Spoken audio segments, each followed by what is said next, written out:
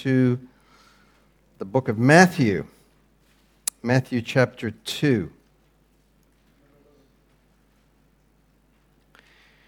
Our series in Matthew, we have now finished the account of the infancy of our Lord, and we are now reading today beginning in verse 19. So 19, Matthew 2:19. Now when Herod was dead, behold, an angel of the Lord appeared in a dream to Joseph in Egypt, saying, "Arise, take the young child and his mother, and go to the land of Israel, for those who sought the young child's life are dead." Then he arose, took the young child and his mother, and came into the land of Israel. But when he heard that Archelaus was reigning over Judea instead of his father Herod, he was afraid to go there. And being warned by God in a dream, he turned aside into the region of Galilee. And he came and dwelt in a city called Nazareth, that it might be fulfilled, which was spoken by the prophets, "He shall be called a Nazarene." Let's pray. Father, we thank you for this opportunity to look into your word and to hear what you have to say to us this morning. Concentrate our thoughts, open our hearts. Father, we lift up before you again the nation of Israel and ask that you would protect them as they go through this devastating time of loss and war and anger and anguish. Protect your people, we pray. And watch over us, your people here. As we've been grafted into that tree, we pray that you would bless and strengthen our families here and enable us to be encouraged this morning through your word. In Jesus' name, amen. No one knows for sure how many people in the world today are from Jewish descent. The total number is thought to be about 14 million. 6.3 million, the most, of course, live in the land of Israel. But 5.7 million live in America, the second most. The remaining 2 million are scattered around the world. Australia has the 8th largest number of Jews living within its borders, with about 120,000 calling Australia home. Of course, as it is with many ethnic groups, these Jewish people fall into various categories. There are some who are openly atheistic. Not only do they have no interest in their ancient scriptures, but they also deny the very existence of the God of those scriptures. Then there are Jews who refer to themselves as Reformed, as well as Jews in other splinter groups, much like there are major Protestant denominations that have divided into many, many different kinds of groups. But then there are Jews who are referred to as Orthodox. Current studies reveal that the ultra-Orthodox Jews are the fastest growing number of Jews today, the fastest growing group. Apparently, 1 in 7 Jews are Orthodox. And at the current rate, it'll be 1 in 4 by 2040. Now, these are Jews who persist in their messianic expectation. They do this after all of these thousands of years because within their hearts, they do believe that the 39 Old Testament books are indeed a revelation of the true and living God. Now, of course, Christians agree with them on that point, but we would also say that the 27 books of the New Testament are equally the revelation of God, and those 27 books do not contradict the 39, neither do they supplement them, but they are part of the same organic growth of God's Word.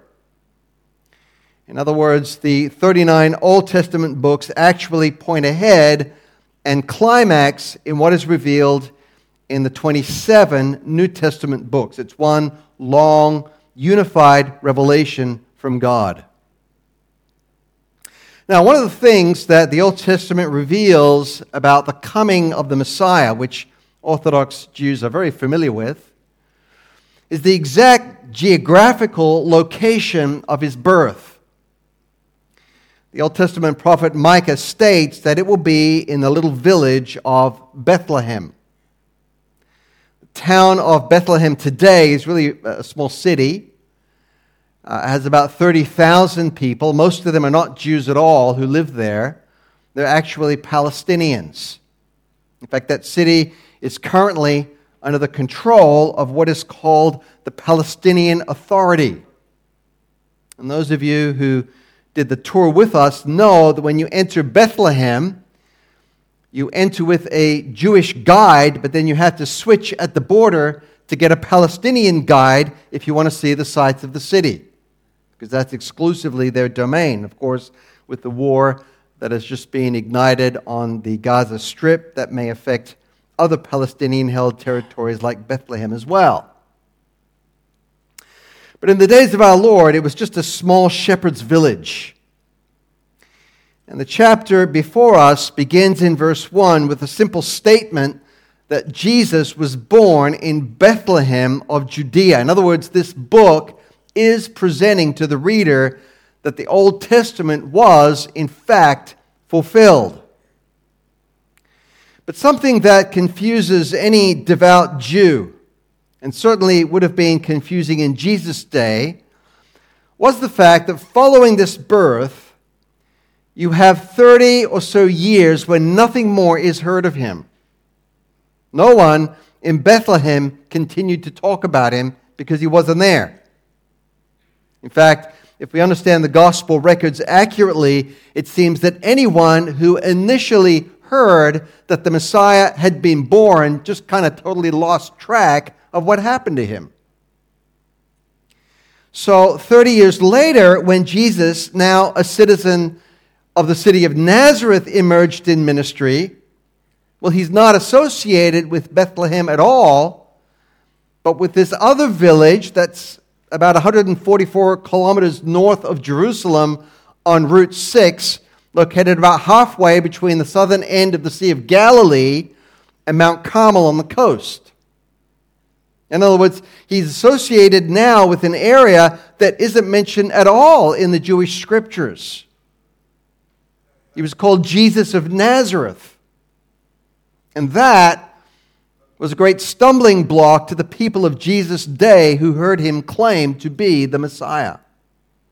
Let me show you the evidence for that in the Gospel of John. Turn to John 1. I want to move you ahead to the earliest days of Jesus' initial ministry. At this point, in John, when it opens the Gospel, the most well-known prophet in Israel is a man named John. We refer to him as John the Baptist, not the author of the Gospel, but John the Baptist. In verse 35, John calls attention to Jesus of Nazareth and points out to his two disciples that this is actually the Messiah, the Lamb of God. Verses 37 and following then record the initial belief of these two men who went after Jesus, men who later on became part of the apostolic company. One of them was Andrew, the other one was a man named Philip. Philip was from the nearby city of Bethsaida. And verse 45 records what we're interested in. After these men encountered Jesus, it says, Philip found Nathanael. And note how he appeals to him there. He said to him, "We have found him of whom Moses in the law," that's the first 5 books of the Old Testament, "and also in the prophets wrote." So the one that we believe is the individual they were writing about, well, it's Jesus of Nazareth, the son of Joseph. And Nathanael's immediate reaction to that, he zeroes in on the Nazareth part and he says, well, can anything good come out of Nazareth? The other passage we should look at is John 7, which, of course, moves us further ahead in the ministry of Jesus. And this is an account of his teaching, along with the response from some of the people who were listening. We'll begin in verse 40. Therefore, many from the crowd, when they heard this saying, which is what Jesus was just teaching about the Holy Spirit. They said, truly, this is the prophet. Others said, this is the Christ, the Messiah. But some said, and note this, yeah, but will the Messiah come out of Galilee? Has not the Scripture said that the Messiah comes from the seed of David, from the town of Bethlehem where David was? So there was a division among the people because of him. And then finally in verse 50, you've got this discussion by the religious leaders, including a man named Nicodemus, who said, does our Lord judge a man before it hears him and knows what he is doing? They answered and said to him, are you also from Galilee? Search and look, for no prophet has arisen out of Galilee. So you can see my point. The connection of Jesus with Nazareth in Galilee was not a reason to believe in him, but it was actually a stumbling block to people's belief. Because these Jews knew the Old Testament, and they were familiar with the fact that the Messiah's birthplace would actually be in Bethlehem. That's where he would be associated, not with Nazareth, not even with Galilee in a larger sense. Now, I want to point out, by way of introduction, that these people were actually doing the right thing, because they were going back to the Scriptures. We're told to search the Scriptures and see. This is what the Orthodox Jew has been doing to this very hour. He's looking for the fulfillment of his Scriptures. And this is what every person must do, because it really is your only safety. If you are seriously considering the claims of Jesus as it is recorded in the Gospels, it is imperative that you search the Scriptures to see if what he did and what he taught and what he experienced actually fulfills the Old Testament predictions pointing ahead to God's Messiah. If it doesn't match what God predicted, then in spite of all of his popularity and all of the blessings that Jesus has brought people for all of these centuries, he is, in fact, no true Messiah. And although this is nearly unthinkable to us, he is nothing more than the world's greatest imposter. I want to encourage you this morning to read the Scriptures, as the Jews did in Jesus' day, and discover for yourself whether Jesus of Nazareth is indeed the Messiah. Now, from my experience and the experience of anyone who is serious in their search, as you read Scripture, you will begin to discover that what you're reading has a spiritual tone that is unique in the world's literature. There's a high spiritual atmosphere to what you're reading. And yet, at the same time, it doesn't use complicated wording or arguments. It's generally quite simple to read. I think you'll also be impressed by the fact that the Bible explains everything that you've always wondered about.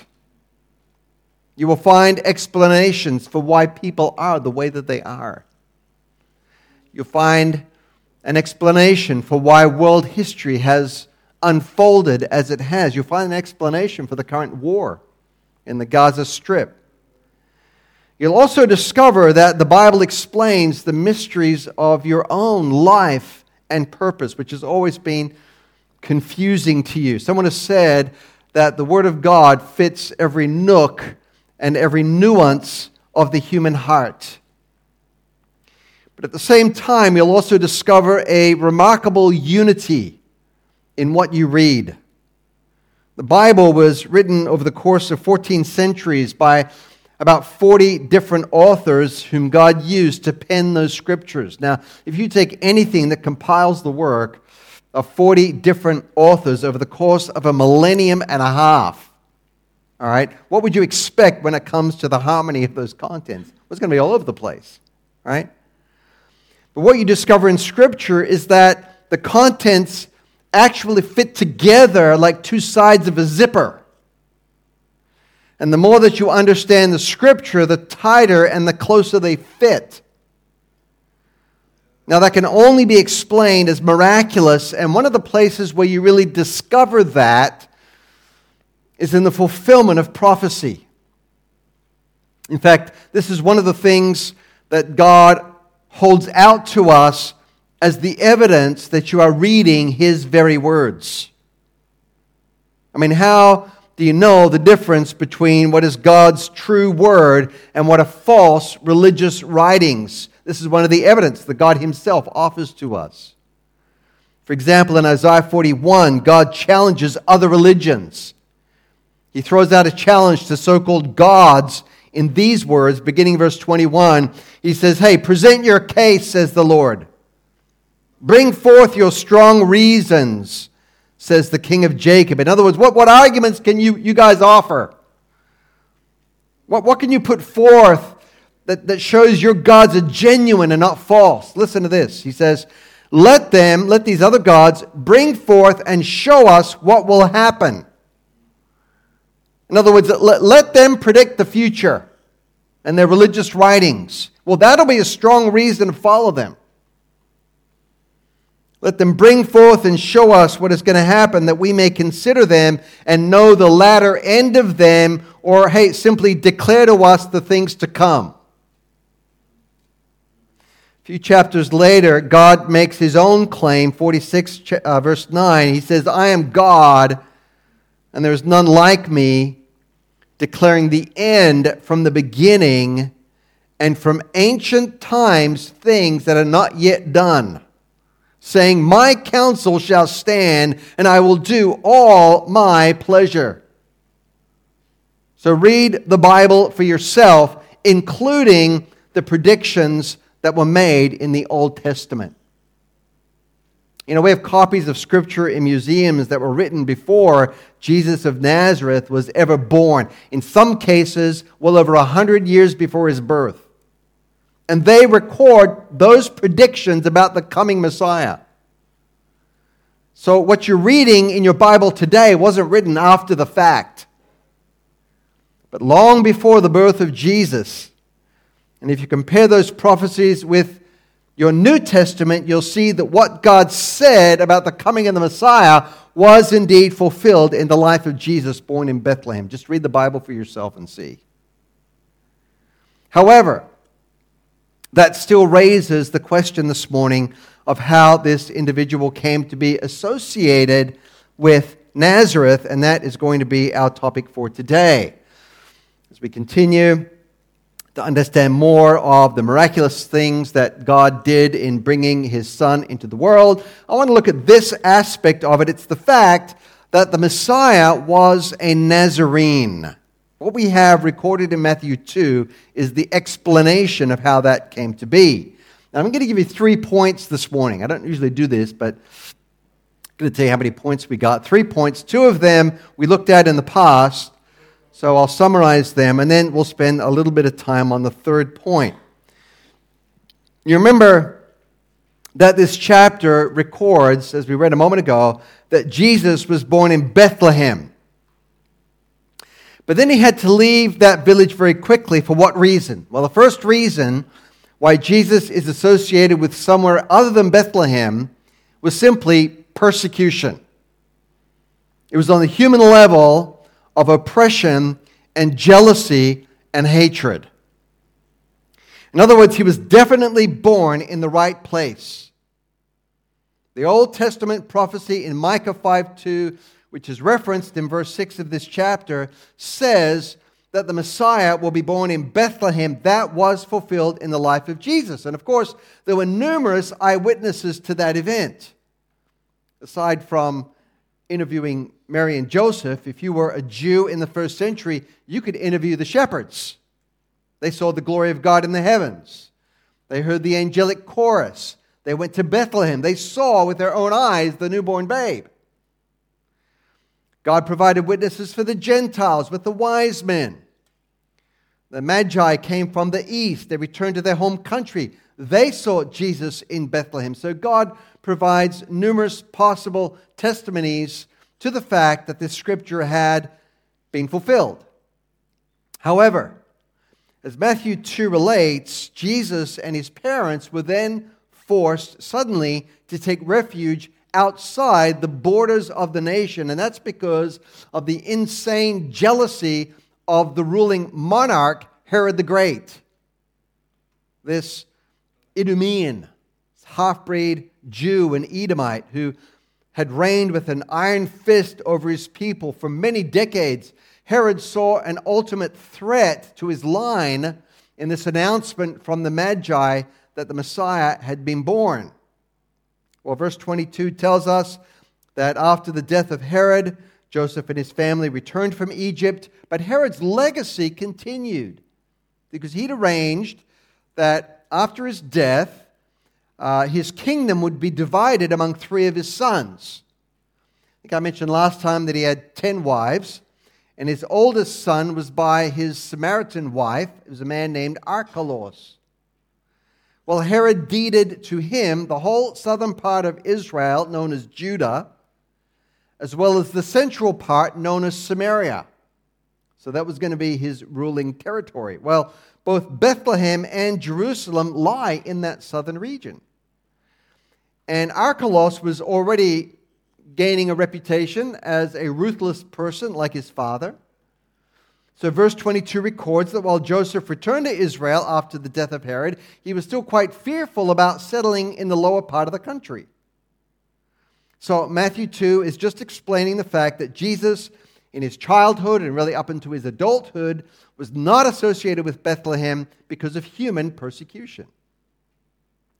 But that leads us to this. Chapter 2 also records that Joseph's flight with Jesus was not his own choice. I mean, Joseph didn't have any way of knowing what Herod was scheming. There wasn't any rumor that reached his ears from spies in Herod's court. No one was feeding information to the newly born Messiah and his earthly parents because very few people even knew who he was.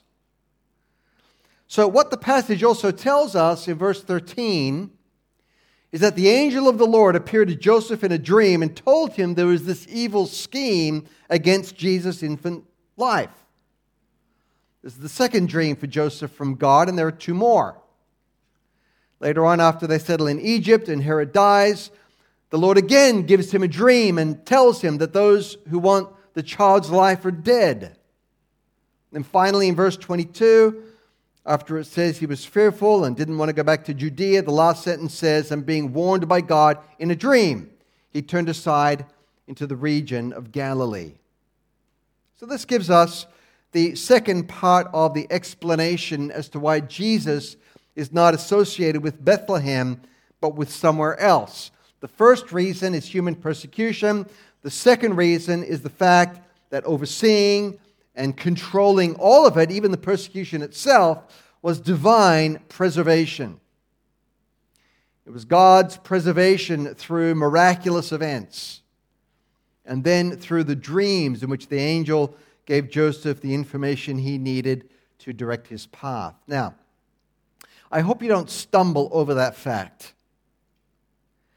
I don't think it's difficult for anyone to accept that somebody with great political power is so jealous over the possibility of losing their office because of the birth of a possible rival. And that's because we know the story of history, which has many similar examples of jealousy and intrigue and power plays. In fact, it was very common for centuries that when a newcomer came to the throne, he would immediately eliminate all possible immediate rivals. You didn't want to be the second brother when your brother came to the throne, because often you would get the knife in the middle of the night. And you can read that in Israel's history from the time of Saul and David, when David was a threat to Saul. But people do sometimes have difficulty accepting that God miraculously intervened to preserve the Messiah. And that's because people typically don't accept miracles at all. In fact, it's the Bible's claim to miracles that makes them stumble over coming to the Lord for their salvation. You'll hear them say things like this: well, how can you possibly believe that a large fish swallowed a man, held him alive for 3 or 4 days, and then spat him out on the land? That's just ridiculous. Or how can you believe that people blew trumpets and they marched around a city and the walls just fell flat? I mean, that's an amazing audio system. It's not possible. Or how can you actually believe in a resurrection from the dead? Well, what's ironic is that people who discredit the Bible because of its claims to miracle, in the end, do away entirely with the whole idea of God. People tend to view God like a parachute.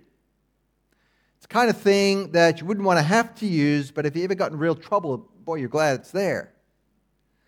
But imagine people who want to have a parachute available, but their viewpoint was that the parachute they have is never going to actually open.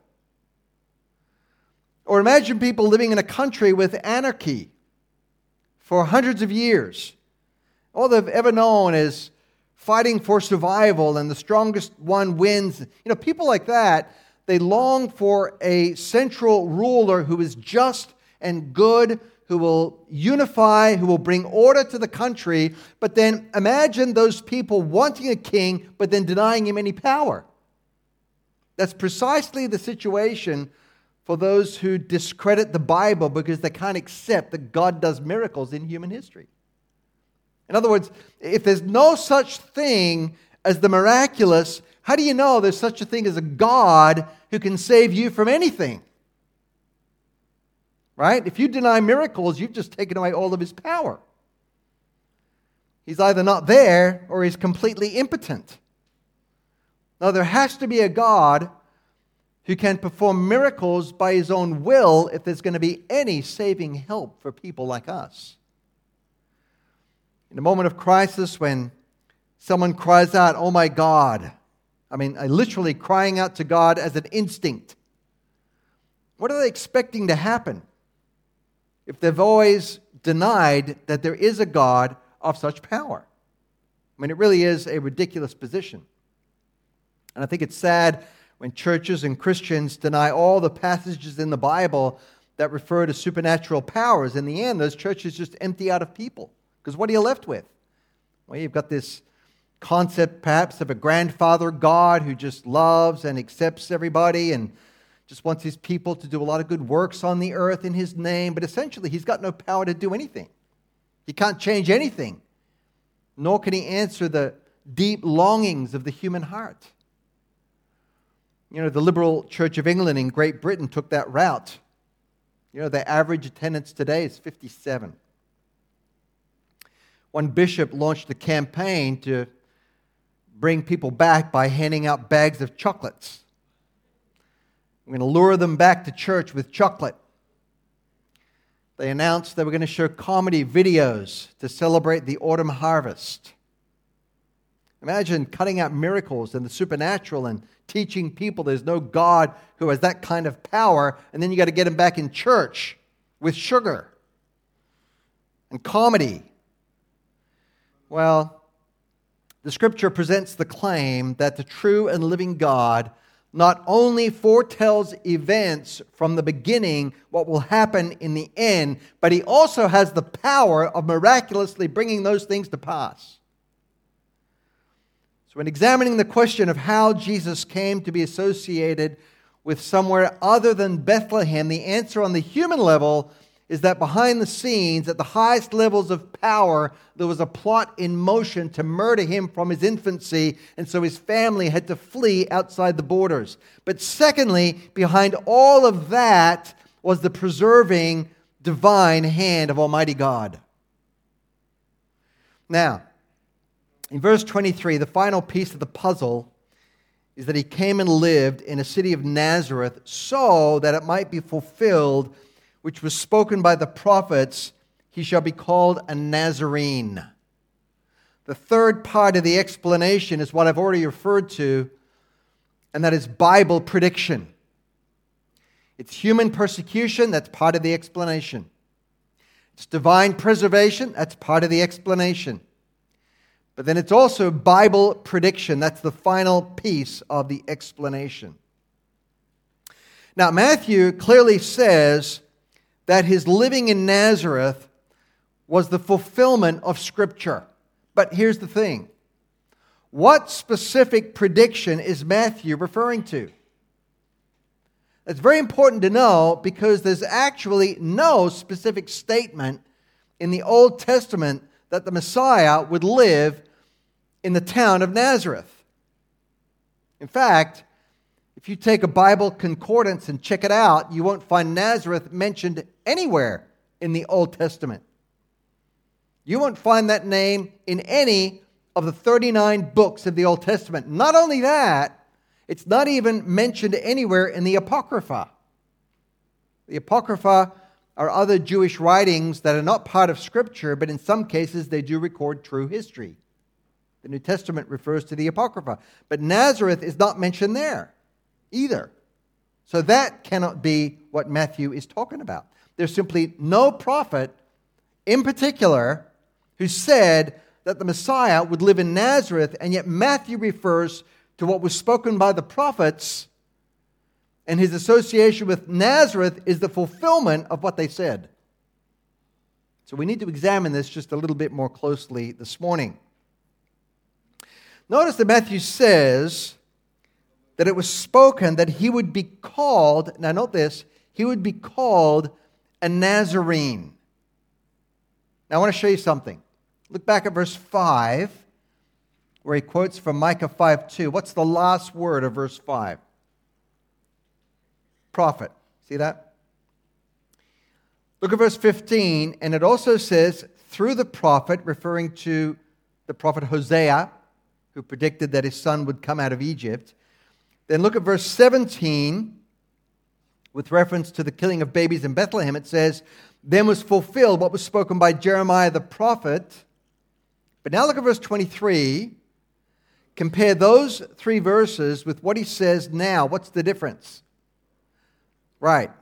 That it might be fulfilled, which was spoken by the prophets. Plural. The first time in the chapter when something is the fulfillment of Old Testament scriptures and the word prophet is now used in the plural. Now that helps us, because it does suggest that Matthew really wasn't putting his finger on a specific prophet when he made this statement like he was with the other ones, quite obviously. The second thing I want to point out is this. Well, it was true that in Jesus' earthly ministry, he was referred to as Jesus the Nazarene, or Jesus of Nazareth, something we already saw in the Gospel of John, meaning that he certainly did end up in Nazareth. He was known for that. It's apparent from those two passages, as well as from other events in the life of the Lord, that when people referred to him as the Nazarene, it wasn't just the geographical location they were referring to, but it was a put down. In other words, it was spoken derisively. It was spoken contemptuously. This is Jesus of Nazareth, the Nazarene. I mean, can anything good come out of Nazareth? As if, right? Now, there's a little background to that. For example, in our own country, before political correctness took over, if someone said, that's a Westie, that is not a reference to the compass direction in which a person lived in Sydney. It was a comment on the kind of person they were. If someone says, well, he's a bogan, it's not a compliment or a badge of honor that it is today. It's a statement on where and how someone lives. If you're called a crow eater, where are they from? South Australia, thank you. The real Aussie, Lee, South Australia. Crow eaters. But it's not saying you're from South Australia. It's a put down. If you're a banana bender, you've lost your mind. No, you're in Queensland, where they don't have daylight savings. All right? It's not saying you're from Queensland as much as it's saying something about who you are. Okay, so on.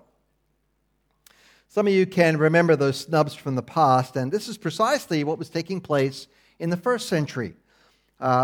Those who were people of power, well, they lived in the southern part of the country. That was around Jerusalem. That's David's city. That's the capital. It's right under the shadow of the temple.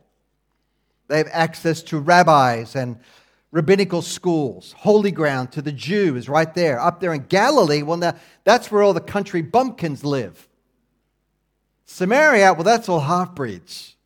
We don't even go up there. That's the Westies. You people are way out of the... You Galileans, you're all bogan fishermen. Right? Can anything good come out of Nazareth?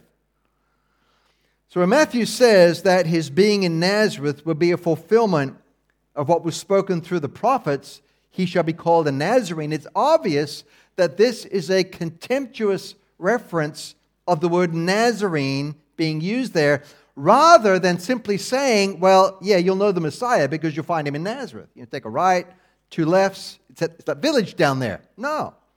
You'll know the Messiah because he was being referred to derisively like that in association with growing up in Nazareth.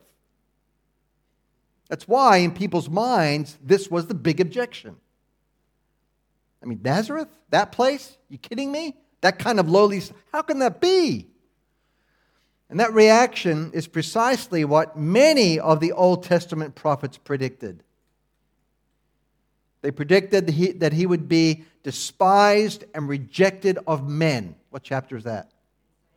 Isaiah 53. Psalm 69 actually said he'd become estranged from his own physical brothers. Verse 8 says, I've become a stranger to my brothers. I'm an alien to my mother's children. That's a messianic passage.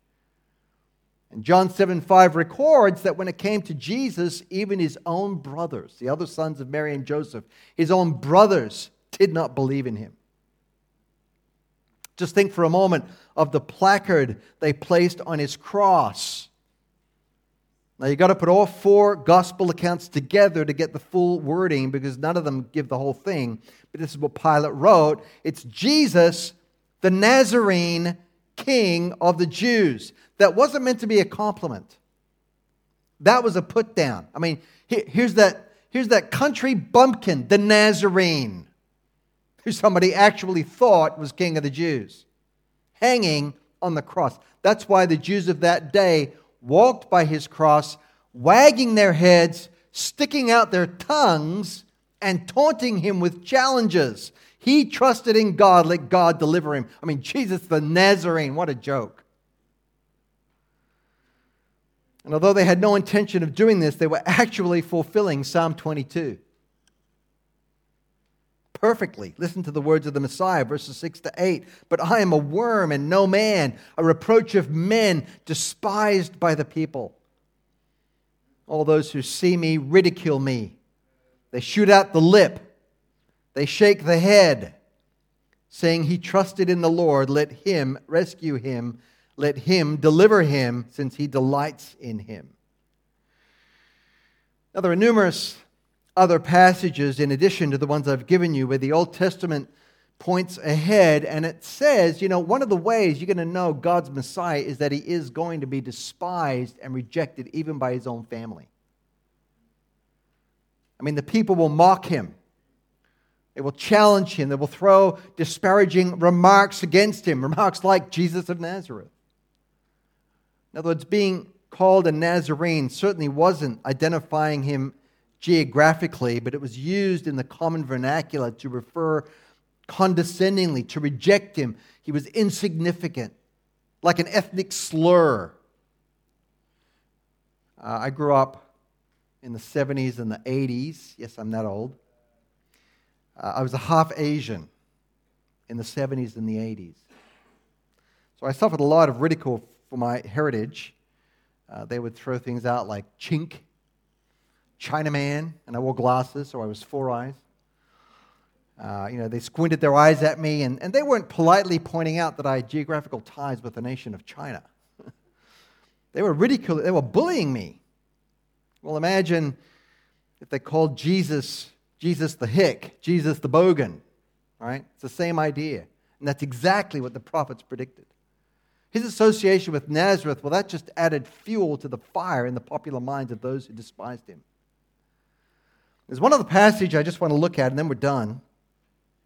It's Isaiah 11. And this is a chapter that really moves you all the way from the birth of the Messiah to his universal future kingdom. I want to begin reading in the previous chapter, verse 33 of chapter 10. which says, "Behold, the Lord of hosts, will lop off the bough with terror. Those of high stature will be hewn down, and the haughty will be humbled. He will cut down the thickets of the forest with iron, and Lebanon will fall by the mighty one." Now, who's he referring to here? Well, he's actually referring to his own people, Israel. God is going to lop off the trunk of his own people, Israel, and he's comparing it here to lopping off the cedars of Lebanon. Now, these are mighty trees. They're famous for their size and strength, legendary trees. So God was going to fell the nation because Israel had gotten too proud for its own britches. They thought they had this high position of who they were, and they were untouchable. So God says, hey, it don't matter if you think you're a cedar of Lebanon, because I'm going to cut you down. And he did in judgment on that nation. All right? When you cut down a tree, what's left? The stump. Chapter 11, verse 1. The story continues. "But there shall come forth a rod." Now, the literal word here is shoot. It's a little sprig. "A shoot will come forth from the stem of Jesse." So among all the nations, it's going to be the stem of that man that a little shoot is going to come forth. "And a branch shall grow out of his roots." And in verse 2, "The Spirit of the Lord shall rest upon" who? Him. See that? So we know that the shoot, we know that the branch, it's actually referring to a man. But what I'm interested in is the word branch in verse 1, because this is the Hebrew word Nazareth, which is the exact same root as the word Nazareth. So what this passage is predicting is that the Messiah would initially be what you would never expect. Everyone, even Orthodox Jews today, are expecting somebody to be their Messiah who comes in great power and glory and conquering, and it's not going to be this inconspicuous little shoot. I mean, just think of a little shoot coming out of a tree stump. About 15 years ago, we cut down some trees at the front of our house in Quakers Hill. We were robbed because they were blocking our front door, and so we thought, let's show the front door. We had these trees cut down. Or I paid to have them cut down. But we never used a stump grinder to remove the stump and dig the roots out. So for many months, these little sprigs would shoot up out of the trunks that remained in the ground. Now, do you think that worried me? Think I'm lying in bed at night scared that the whole thing's going to grow back again? No, of course not. You don't pay any attention to a sprig coming out of a tree trunk that was cut down. It's nothing. Well, after God cut the nation down like a great cedar tree, see, look, right there, there's a sprig coming out, a shoot. And then there's going to be the Nazareth, there's going to be the branch. The prophets say it. And they say that when he comes in that way with that kind of insignificance. He's going to be the kind of person that you easily dismiss as a nobody, which is exactly what happened when Jesus of Nazareth came onto the scene.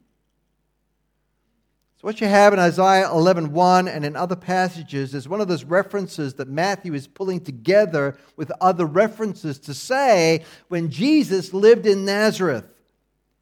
And when they subsequently dismissed him as a Nazarene, it was in fulfillment of what many prophets spoke about when they referred to the contempt and disdain that people would have for him. And this is how he came to be associated with Nazareth, and why we call him, of all things, Jesus of Nazareth to this day. Now, of course, you've never had a problem calling him that, have you? But then, you weren't born a Jew. And if you were, it's unlikely you were raised in an Orthodox home, because you wouldn't be in a Protestant church today. That's for sure. But here's the evidence. And Matthew 2 is really held out by God to those people for their consideration. In other words, if they're doing the right thing when they search the Scriptures, when they search them, they're going to quickly find out that the place of his birth was Bethlehem. All right, that's recorded in Matthew. That you can easily find. But when they say, why do you Christians accept somebody as the Messiah and he's not associated? Why isn't he Jesus the Bethlehemite? Why do you keep calling him Jesus the Nazareth? How could he be the Messiah? Well, there's an explanation for that in the chapter as well. Now, one final application for those of us who are believers. I want to turn the page just a little bit as we come to a close. If you associate yourself with Jesus of Nazareth, you will end up being associated with his reproach. This has become a lost concept in Western countries because, as far as we have known in our lifetimes, we've all enjoyed the freedom of religion.